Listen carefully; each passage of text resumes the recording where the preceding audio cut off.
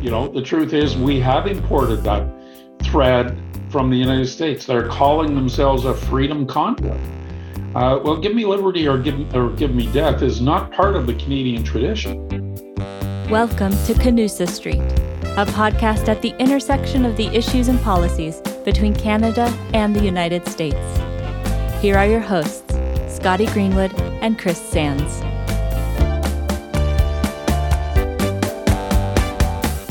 Welcome back to Canusa Street, everybody. I'm Scotty Greenwood with the Canadian American Business Council, and I'm joined by Chris Sands. Hey, Chris. Hi, Scotty. Nice to see you. Nice to see you, too. Well, it's an eventful time in Canada-U.S. relations, quite eventful, actually. It used to be, Chris, you used to say back in the day you felt a little bit like those old advertisements, the Maytag repairman, which the advertisement was a lonely Maytag repairman, and the reason he was lonely is that Maytag washers were so good they never needed fixing. And I loved your analogy then. I would say the Canada-U.S. relationship is front and center right now, and not for great reasons, actually, and not great reasons related to democracy, related to our relationship with each other and the world and all that. So we're really lucky and fortunate here on Canusa Street to have a quite distinguished thoughtful, knowledgeable leader with us, the former Deputy Prime Minister of Canada, the Honorable John Manley. And I know you'll introduce him properly, Chris, and I really look forward to having this conversation. Mr. Manley is both on the Wilson Center Advisory Board and the Canadian American Business Council Advisory Board, so I guess he had no choice but to join us. But we're thrilled to have him. And let me turn it over to you for a proper introduction, and then we'll get right into the conversation. Absolutely. Well, thank you, Scotty, and welcome, Mr. Manley. John Manley, for those of you who have not seen him on TV and encountered him in around board tables around Canada, is one of the most highly respected business leaders and political leaders, I think, that Canada's produced in the last 50 years. He served in the federal government in cabinet as deputy prime minister, as Scotty said, minister of foreign affairs, finance minister, and industry minister. And was no surprise that when he left government and public service, he was selected as the president and CEO of the Business Council of Canada. Actually, I think you led the rebranding of that from the Canadian Council of Chief Executives, which was C3E, was always a little tricky to say, but Business Council of Canada started a trend because many of the provinces then adopted the Business Council of nomenclature. So it's excellent. He's on a number of boards, including both of ours. He is an Ontarian, Canadian, and someone who I would just add has long been a friend of the United States, and that has been particularly appreciated during the days after 9/11, when he worked with former governor of Pennsylvania, Tom Ridge, to try to guide the two countries on managing the border and try to keep us safe as we dealt with a very uncertain threat from terrorism. And so just a tremendous honor to be with you, Mr. Manley, and thanks so much for coming on. So let's start right there where you left it, Chris. So Tom Ridge was not just the governor of Pennsylvania, but he was also the first Secretary of Homeland Security, which was a newly formed U.S. federal entity in the wake of 9/11. And I think that's a good place to start, John Manley, because in the way I think about it, the U.S.-Canada border hasn't been closed for business in a serious way since 9/11. And there was a lot of fallout that came from that until the border blockades just in the last few days, with the truckers blocking not just the Ambassador Bridge, which gets a lot of attention because of the magnitude of commerce, but also crossings at Coot Sweetgrass in Montana and Alberta and other places right across the Canada-U.S. border. So maybe we could start there. As you look at current events, given your experience over the years in government and business, what goes through your mind? What has been going through your mind about the border and about Canada-U.S. relations generally? Well, that's a broad question. Maybe I'll go back to 9/11 just to get a bit of context, because in fact, officially, the border never closed at 9/11. Not much was happening there because nobody could really figure out who was in charge or what to do, particularly on the U.S. side of the border. There were clearly everybody's risk antennae went up. but nobody was making decisions. In fact, at one point, Canadian border personnel were helping clear some of the backlog going into the U.S. on behest of the U.S. authorities, just because nobody could manage it, and it was interfering with the supply chains of the day, which were equally important to anything that we have now. The work on the border that I began with Tom Ridge, he was actually, it was pre Department of Homeland Security. He was named White House Advisor on Homeland Security just a few weeks after 9/11. We didn't have a similar structure in Canada. I was the foreign minister at the time, and Prime Minister Chrétien said, well, I think you should probably be the person to be the counterpart to Tom Ridge. Obviously, the Secretary of State at the time, Colin Powell, was also my counterpart. Strangely enough, I'd had previous dealings with Tom Ridge when I was the industry minister. He and I launched a program for computers in schools that we were doing in Canada, and he wanted to emulate it in the state of Pennsylvania, and we signed a digital MOU together well before 9/11. It was one of the first international digital signings that ever occurred. So when Tom was named by President Bush, it became my business to make him one of my best friends. And that wasn't actually that difficult. First of all, because he's really a fine public servant and a very likable human being. But secondly, because as governor of Pennsylvania, he well understood the importance of the Canada-US border. And he had the backing of his boss. As he told me, the president's instructions to him were, keep us safe, Tom, but don't mess up commercial relationships in doing it. And he took that seriously. So it was only 3 months after 9/11 that we signed the Smart Border Accord. And the whole principle of it was we have a mutually important risk factor here in terrorism. We'd seen it on display on 9/11 in New York and Washington. We demonstrated for the world how Canada and the US can collaborate and cooperate together in times of stress of that sort. Anyone who's seen the Broadway musical Come From Away will know what we lived in those days, and that was Come From Away is a great show, great music, and a great vignette. But that was replayed in many, many different parts of Canada. 3 days on the Friday following 9/11, which was Tuesday, we had 100,000 people on Parliament Hill in Ottawa. You couldn't buy a US flag anywhere near the nation's capital because everybody was carrying one. And I think it was a moment in time when the deep and complex relationship, commercial, personal, value-based, was on full display for the world to see. So that's a kind of an indirect way of getting at your question. I think fundamentally, not much of that has changed. There have been issues that arise between us in the relationship. I would have to say that President Trump didn't make things easy for a number of years. I see he's casting aspersions at the Prime Minister of Canada from the sidelines today, which in ordinary times I'd say that clearly indicates that he never wants to be president again, because otherwise he'd pull his punches. But of course, he's not got much of a filter on those things. So I won't attribute that belief. But we also saw the difficulty working with him at the G7 summit in Charleroi. We saw in the early stages of COVID his attempt to ban PPE exports to Canada. I'd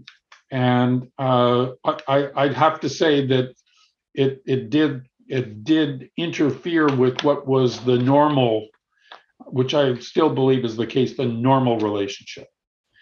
So where are we today with, difficulties at the border? I'd say once again, it's a passing phenomenon. The Ambassador Bridge was blocked only for a couple of days, as was Coutts, Alberta. It's inconvenient. It's difficult. Bigger problem in winter for Canada than it is for the U.S. because a lot of our groceries were coming across that bridge. But lots of exports going the other way. Auto sector also agri-food. And what it does for users of the border as importers or exporters is that it highlights a risk factor, which we've always acknowledged, we've known was there. But I think given the obstructions of the past couple of weeks, it's going to need to be addressed by Canadian governments, federal, provincial, and municipal, to ensure that we can reduce the risk that this could happen on a moment's notice again, but secondly, really address some of the concerns that are being felt, especially in the business community on both sides of the border, about how big a risk that actually could be.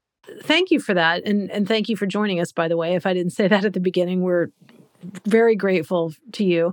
I want to talk a little bit just to follow on what you just said, because I think I agree with most of it, but let me challenge you on one thing. Thanks a lot to specifically your leadership when you were in government and then subsequently in the private sector.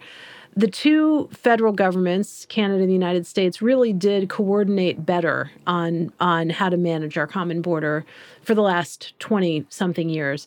But even when the pandemic happened, in March of 2020, the decision was made in about 72 hours to close our border to, I'll call discretionary travel, right? But to keep it open to essential commerce, or quote unquote essential commerce. That decision was made jointly.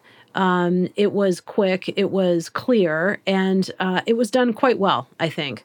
But as Chris and I have talked about over the last year on this podcast and in other settings, after the decision was made mutually to close the border to discretionary travel, the decisions about everything else, what the definition is of essential, when to reopen, under what circumstances, what does vaccine certification or testing certification have to look like, that has diverged. The timing of these things. The two federal governments had their own decisions, and perhaps they did consult with each other. I won't say perhaps. They told each other what they were doing, but they didn't make the decisions together anymore. My hypothesis is we diverged after coordinating carefully for the last 20 years. We diverged in the last two in a way that is unhelpful and made it harder when it came to this blockade at the border, these blockades at the border, to really think about how you would help each other. So I wonder what you think about that. And then I've got one more quick follow-up before I turn it over to Chris for the real questions. Let's be blunt about it. The approach to COVID on the two sides of the border has been different, partly as a result of government policy and objectives, and partly because of what the population is wanting and is willing to accept. In the United States, there has been a tolerance for a higher per capita death rate from COVID than has been the case in Canada. I don't mean that as a value judgment. That's just the way it is. And so the restrictions were more rigorous in Canada. I'd also point out that, and this COVID situation, I've often thought, on the one hand, this is the biggest problem that we've really faced in peacetime in 100 years. I wish I was there to help solve it. On the other hand, this is the toughest problem we've had to deal with. I'm glad it's somebody else's responsibility. It's like solving a Rubik's Cube. Well, there are many different dimensions and twists to it. And the other harsh reality is that the Canadian healthcare system produced fewer beds per capita and fewer beds, particularly in intensive care units per capita, not just in the United States, than just about anybody, certainly in the G7, most of the and below most in the OECD. So the solving of the problem of overcrowding of hospitals became a dominant factor for Canadian governments and a more pervasive and more of an emergency than it was for most U.S. jurisdictions. Add to that the difference between Canadians and Americans in some ways that stems back to our origins. The United States is a revolutionary society. It overthrew the government. Many of its constating documents are reminders of the principles the originators of the United States applied in order to establish a new government in the United States. I mean, give me liberty or give me death. Stunning mythology, if you like. But in Canada, where we became a bicultural place because of many English-speaking Americans that didn't want to overthrow the crown came north and they got along just fine. Canada became an independent country when the British passed a law in their parliament. And unlike the Revolutionary War, the British basically said, "Where do we sign?" And off you go. Well, I mean, I think historically that's true, and that's interesting. If I could just jump in, but I mean, you're in Ottawa today as we speak, and there are a bunch of protesters up there that are calling for the Prime Minister to step down, and they've been there for weeks, and they're not. So I don't know if that revolutionary zeal is only historic and only American at this point. I think there's a lot of anyway. Would love for you to talk about that a little bit, but also in that context, let me just ask this: if you were Prime Minister today, would you have evoked the Emergency Measures Act, and what do you think about that to deal with this phenomenon? Well, let me remind you, though, that the Canadian acquiescence to government, deeply rooted in the belief that government is benign, goes back to our origins. And so the level of compliance in Canada has been much higher. And even among the truckers, depending on whose numbers you count on, the vast majority are fully vaccinated. And by the way, the introduction of the rule that they must be fully vaccinated to do international, i.e. Canada-US trucking, it does mirror the US rule. Yeah, no, I agree. I don't disagree with that. But you're sitting there under protest right now, right? Like you got a bunch of presumably truckers outside your window somewhere. They're not honking because they're not allowed to. But anyway, I'd love for you to think about or talk to us about that. They are honking. Okay. The injunction only lasted so long. And I think they are a bit of an aberration from Canadian practice. And that's one reason they're here so long, because nobody actually believed that they would do this. The truth is we have imported that thread from the United States. They're calling themselves a freedom convoy.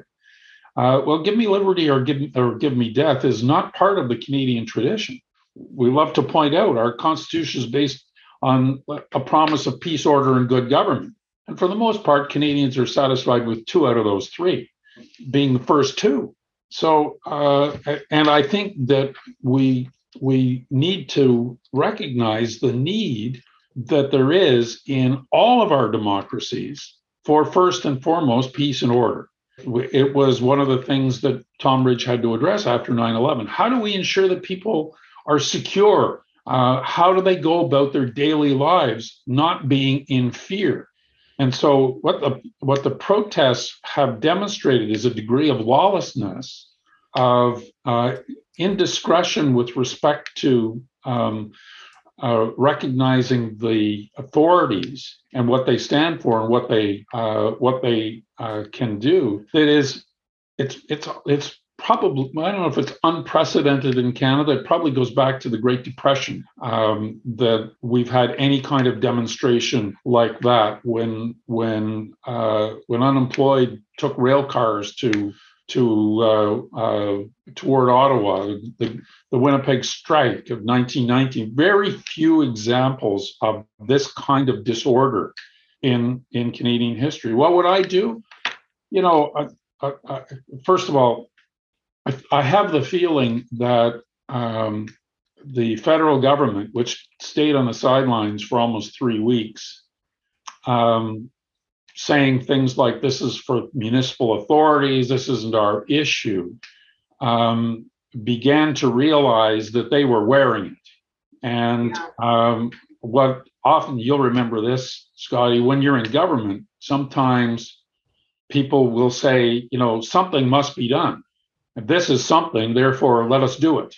And I have to say, I think that the Emergencies Act, and other than the financial components of it, have not added any rules or laws that were not already extant, especially after the Premier of Ontario declared an emergency a week ago. Our problem here is enforcement, and a coherent plan across levels of government to apply enforcement in a measured way that ends this ideally peacefully, but ends it. And I think what we're now seeing is that the protesters are dug in. The declaration of the Emergency Act has given them even less to lose than they had before. And the policing job is going to be even more difficult. On the financial penalty side, it's another way to apply pressure. What has seemed to me to be the case, Scotty, is that from my perspective, the lack of ability to really surround this demonstration, to cut off its supply lines and to disrupt its communications is the core of the problem. And that I think if that required, the former chief of the Ottawa Police Force said that required more resources, particularly one of the 1,800 additional officers, which would triple the size of his force, by the way. I think that it was wrong for the federal government to rule out the use of the Canadian Armed Forces to encircle the demonstration, not to go in with, and drag people out by their heels, but simply to create, a one-way valve around that area. Yes, you can leave freely, ideally with your truck, but if not, just leave. But you can't go in. You cannot go back in. Not with diesel canisters, not with food, not with firearms, nothing. I think that because I know the geography pretty well, I think it's big enough now that it would require, in fact, hundreds of officers to do that. But I think that's the key to it. And I hope that eventually, as I say, having more laws is great, but if you don't enforce them, they're not of much use. Mr. Manley, I want to maybe take this in a slightly different direction, really about the kind of Canada-US connection.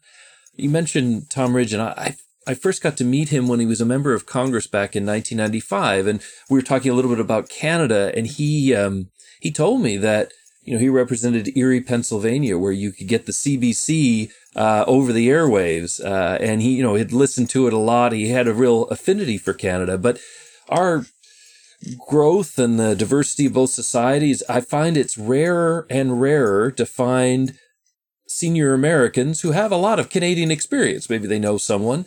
And a couple of things stand out. One was the congressional debate about subsidizing U.S. consumers who wanted to buy 100% U.S.-made electric vehicles.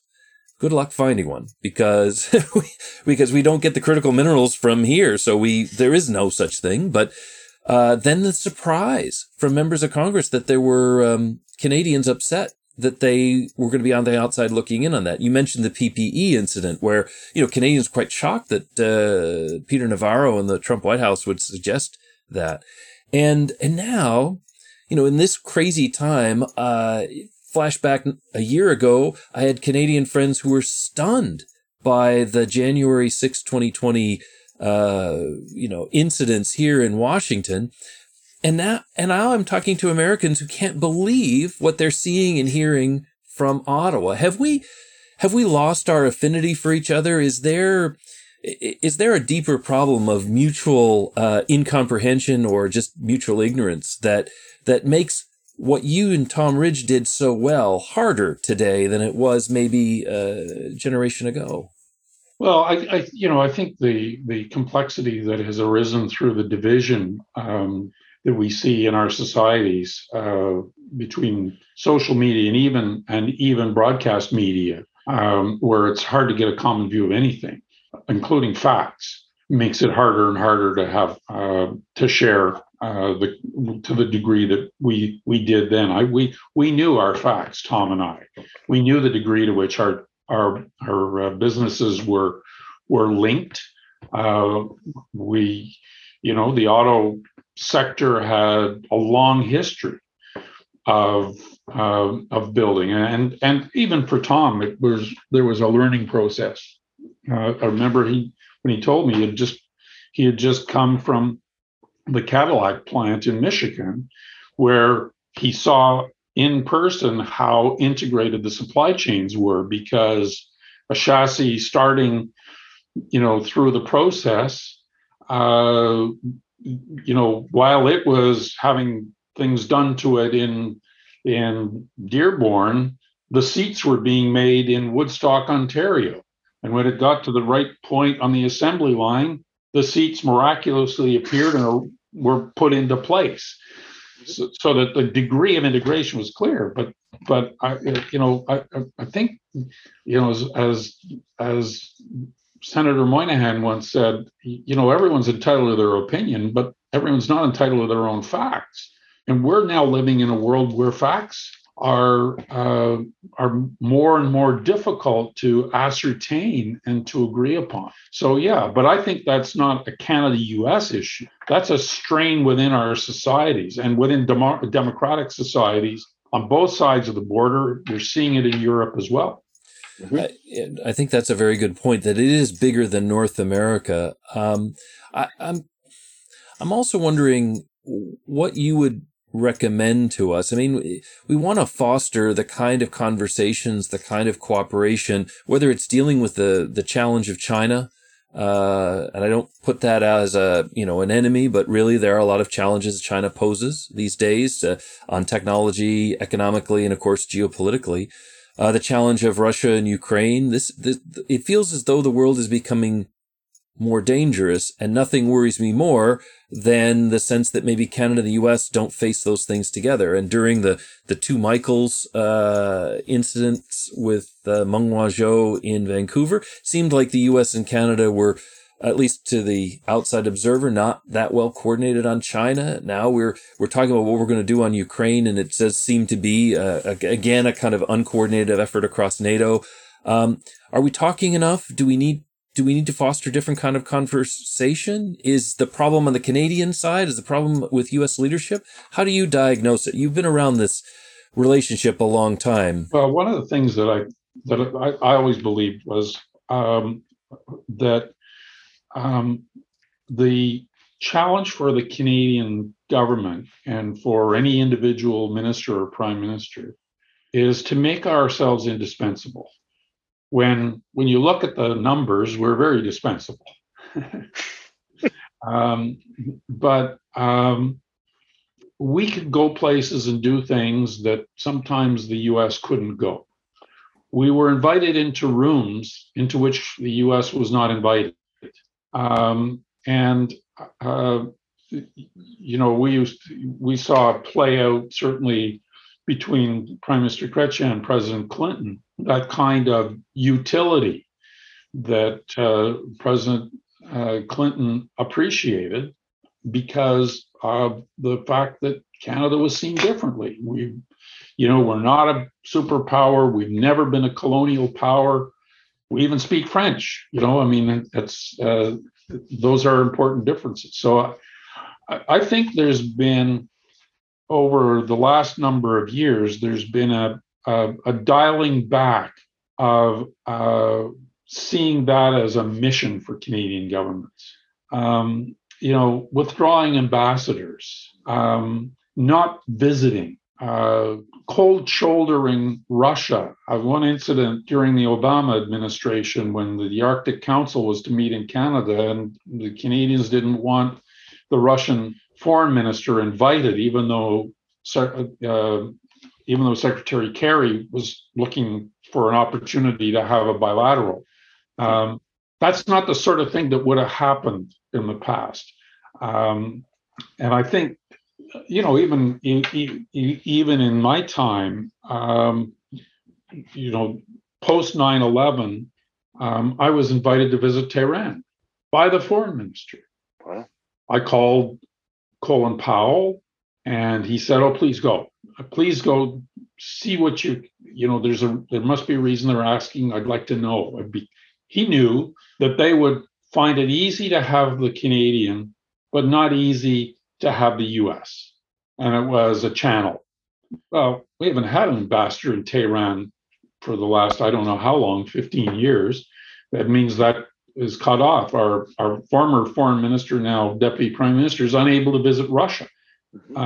We were always a communications vehicle. We fed the Chinese in the 1950s during the Great Leap Forward, when many Chinese were starving, and the Diefenbaker government found a way to feed them, and that led a decade later to Canada being one of the earliest Western countries to recognize the Chinese. But we found it was politically useful, perhaps, to be moralistic with some of these governments, rather than thinking, how can we be helpful to the Western alliance by maybe keeping a lower profile and doing some listening as well as talking. So I think that utility function is something that we have lost sight of, and that's a Canadian fault, not a U.S. fault. Well, as you talk about the world stage and these big global issues, I can't miss the moment, Minister, to ask you about Afghanistan, because our listeners may or may not know that you were appointed actually by a conservative prime minister, you being a liberal leader yourself, but to look at Afghanistan back years ago and look at Canada's role in it. So I wonder if you could just spend a moment or two talking to us about your thoughts at the time, and then, more recently with the decision to pull out of Afghanistan that the U.S. led, what you think about it now. Well, first of all, when I was foreign minister, I was foreign minister at the time of 9/11. And that year, the United Nations General Assembly was delayed from its usual dates in September into November. In November, we had a dinner, I guess it was G8 at the time, of the G8 foreign ministers in a restaurant in New York City, while we were literally getting news of the Taliban pulling out of Afghanistan. And the mission that we launched post 9/11 was a mission to disable al-Qaeda's ability to attack again.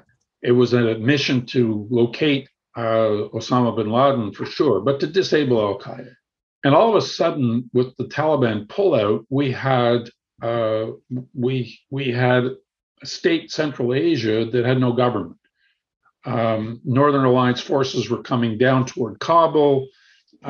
They were essentially drug lords who had armies, standing armies. and how the mission was to evolve was the critical point. To this day, you can never test what ifs, but my belief is that in the aftermath of the Taliban withdrawal, our Western decision to try to create a kind of westernized democracy in Afghanistan was foolhardy and doomed to fail. I think that had we focused instead on meeting the needs of the Afghan people, they needed food, they needed medical supplies, they needed education, they needed order, and done it in a way that respected their traditions, we might have been able to leave without the degree of bloodshed and chaos that was there. We never started out thinking our job was to extinguish the Taliban. The Taliban, besides the Taliban, were all in Pakistan. That's where they went to. And then they were able to very effectively feed the trouble. So I think the mistakes were made early on is the way to answer the question. I remember Richard Holbrooke saying in a small group that I was in with him that he had the opportunity to interview a Taliban prisoner, and he in one of the holding cells, and he asked him a bunch of questions, and the Taliban prisoner said, "Now I have a question for you," through an interpreter, of course. He says, "How long are you going to stay? We know you're going to leave, so how long are you going to stay? Because we can wait." So do I see it as a sad period and an exercise in some futility? Yes. Do I think that the motives were right? I think they were. Educating women and girls and empowering them. But, truthfully, it took us 700 years from Magna Carta to give women the vote in our countries. And we were taking a country that was essentially in the Middle Ages, try to make it a functioning democracy without literacy and with severe security threats. I think it was a fool's task. What I looked at in 2007 with my panel, and we were very conscious of it at the time, was we were dealing with the burden of past decisions. And we were looking at a mission that was UN authorized and led in large measure by NATO. Two of the multilateral institutions that Canada is most supportive of. And it wasn't really an option at that point to say, well, Canada should pull out. You asked about the final pullout. I mean, I think it was messy. I think it was inevitable, but I think it probably could have been better planned and coordinated. I don't think you pull your military out until you've got the people out that supported you and helped you. And the deadlines were artificial, and it led to chaos. It led to bloodshed. It led to a really tragic set of circumstances for many, many Afghans. And I weep for them. But there's a limit to what the West was capable of doing. And it just took us a long time to reach that limit and figure it out. Mm-hmm. Mr. Manley, I'm going to tap another part of your great experience, and that is talking a little bit about the economy. You didn't deal with this when you were in the Ministry of Finance, but you're old enough, like I am, to remember inflation in the late 70s and early 80s and high fuel prices and so on. And I think we started this with a discussion of what's going on the border and the protests, but beneath a lot of those today are concerns about inflation, concerns about cost of living, and it's definitely affecting both our governments in the U.S. and Canada, and looking at where we are and the challenge of being competitive now. What concerns you most about our economic situation, and if you could target one or two things that we could do to get ourselves back on track and put us in a more competitive position, what might you flag?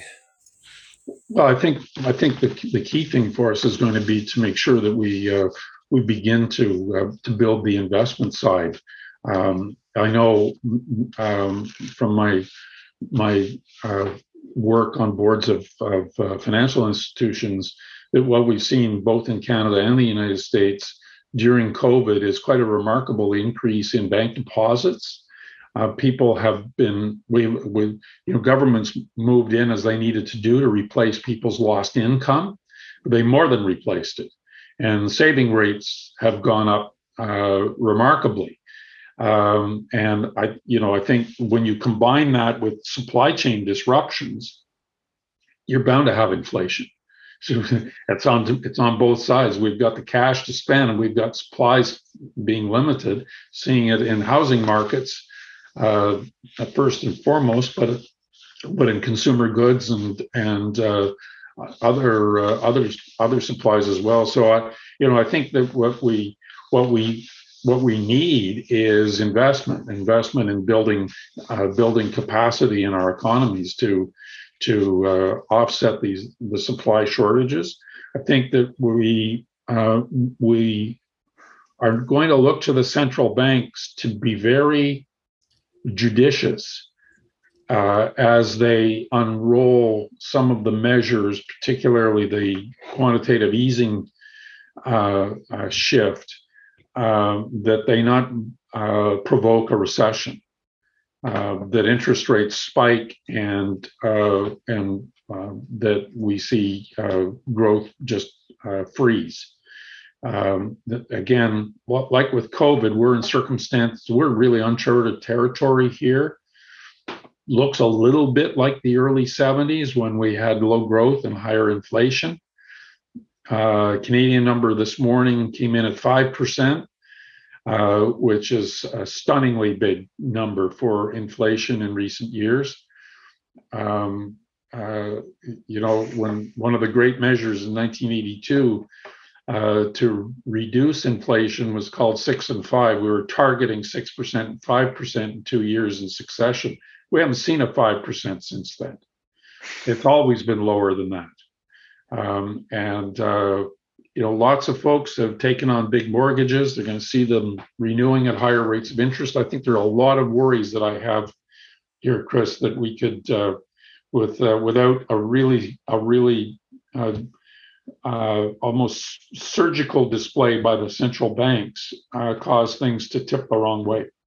Yeah, I worry about that too, and I don't want to send our listeners, ready to jump off a building. So I want to maybe point to something that, at least to my eye, seems like a good thing, but maybe really your opinion, I think, is probably more valid on this, which is our trade relationship. And if we'd had this conversation 3 years ago, we might have been talking about the end of NAFTA, because it seemed as though we were on a course to blowing the thing up that had actually benefited both countries quite a lot. Now we have the USMCA. We're 1 year in. We're making some progress. It's not the same. It's a different kind of agreement in some ways, but it's there. And the Biden administration does not have trade promotion authority to negotiate new trade agreements, but at least for now, Canada and Mexico have that access. And of course, Canada also has the TPP or CPTPP with the Pacific Rim. Canada has trade relations with Europe, the CETA, but also a bridge to the UK post-Brexit. So you have a lot more of these trade relations, but at the heart of it, you've got some sense that your access to the U.S. market is solid. Even from Trump through the Biden administration. How do you feel about the situation in global trade? And do you think the USMCA really is a good insurance policy for the Canadian economy, or do you regret that it kind of deviated from some of what we'd had in the past, including with Canada-US free trade? What's your view? At the end of the day, the USMCA is a pretty important renewal of NAFTA. NAFTA, as you say, Chris, worked well for both countries, but it was old. I mean, came into force in 1994, and lots of things have changed. So USMCA has updated it, modernized it, have dealt with a lot of issues that were waiting to be dealt with. So I think it's a good thing. There are always going to be irritants. There are always going to be actions by governments that forget that they are governed by a trade agreement. And that's not unique to Congress. The recent decision by the panel under USMCA found in favor of the U.S. and against Canada on dairy. Yeah. But sometimes politicians, I'm still recovering, I guess.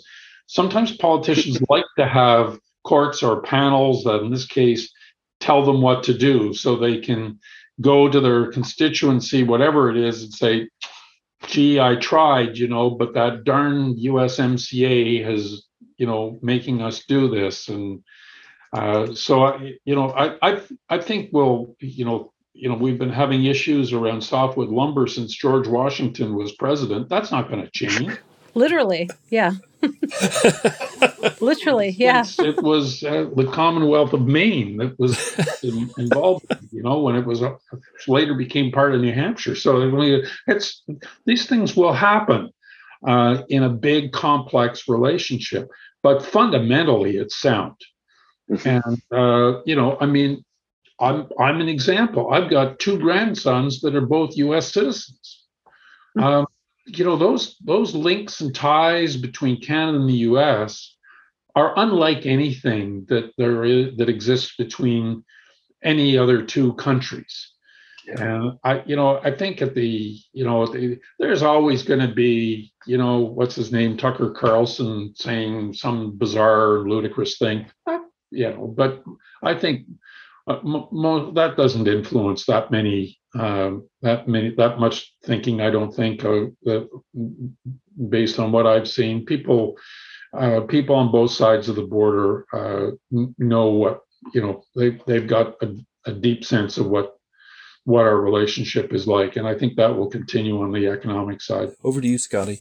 Well, I think we've come full circle here. We're coming to the end of this, but right back to Tucker Carlson, who, by the way, is egging on the protesters in Ottawa on Fox News every night. And Minister, you said the geography pretty well in Ottawa. And just for the benefit of our listeners, you were born in Ottawa. You went to Bell High School. You went to Carleton University in Ottawa. You went to law school at University of Ottawa. You're a marathoner, so I have to believe you've run along every one of the streets there in the Glebe and downtown and everywhere. So you know of what you speak when you say you know the geography, and knowing that, and I should say you represented Ottawa. Ottawa South is the name of the riding from 1988 to 2004. So absolutely, you're pretty familiar with the geography. Classic Canadian understatement.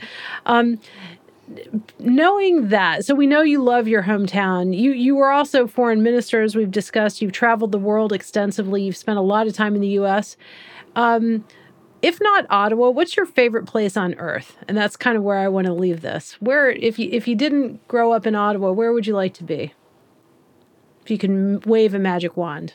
Well, there have been many times when I've thought about why I was in such a hurry to get to work and not benefit from the opportunities that I had to go study elsewhere. So places that I've been, let me not just pick one, but places where I've spent a good deal of time include Boston, Washington, Seattle, where I have those two grandsons. These are great places, and I love them. But I also, in the past, I'd have said that my three favorite cities in the world were London, New York, and Hong Kong, just because they are big. I've now got Hong Kong on kind of a watch list, right? And I have to say, since Brexit, London's on a bit of a watch list too, and we haven't been able to go to New York during COVID, at least not the New York that I love. But in a post-COVID world, I hope to be in New York as soon as I can. Well, that's a great, and we're hopefully getting to post-COVID, or at least getting back to existing safely as we can with COVID. I want to say thank you, and we started this discussion talking about your relationship with the governor of Pennsylvania before he became Tom Ridge, before he became Homeland Security Advisor and then Secretary. And relationships really are a special part of this Canada-U.S. relationship, bilateral relationship. Personal relationships are important. Chris and I have been friends for a couple of decades now, and we all have a couple of mutual friends. The ambassador that I worked for, Gordon Giffen, and you became good friends during his time in Ottawa, and I know that endures. And also, just to complete the circle, Chris, a little-known fact for our listeners is Mr. Manley had a senior staffer, speaking of New York City, who lived in New York, also lived in Ottawa, Jennifer Sloan, who is now the chair of the board of the Canadian American Business Council. So just so everybody knows that we all love each other and we're all in this together. So listen, thank you so much for joining us. It's been a tour de force. We love having you. We hope we can have you back, and really, really delightful conversation. It was my pleasure. Great to see you both.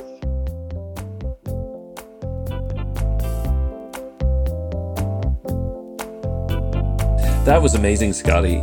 John Manley, someone who I've followed, and I know you've followed for a long time, but what eloquence to be able to hit so many notes and really a tour de force, as I think you said. Well, absolutely. And when you introduced him, you said, one of the most consequential leaders in 50 years. And I thought, only 50? Maybe one of the most consequential leaders in Canadian politics ever. I guess history will be the judge of that. But he, just for our listeners, we didn't prep him at all. We didn't say, here's what we want to ask you. We just literally sent him an email, I think yesterday, and said, we'd like to talk to you. And luckily, he's stuck in his place in Ottawa and he had time. So anyway, what a phenomenal conversation across so many different topics. And I look forward to having him back.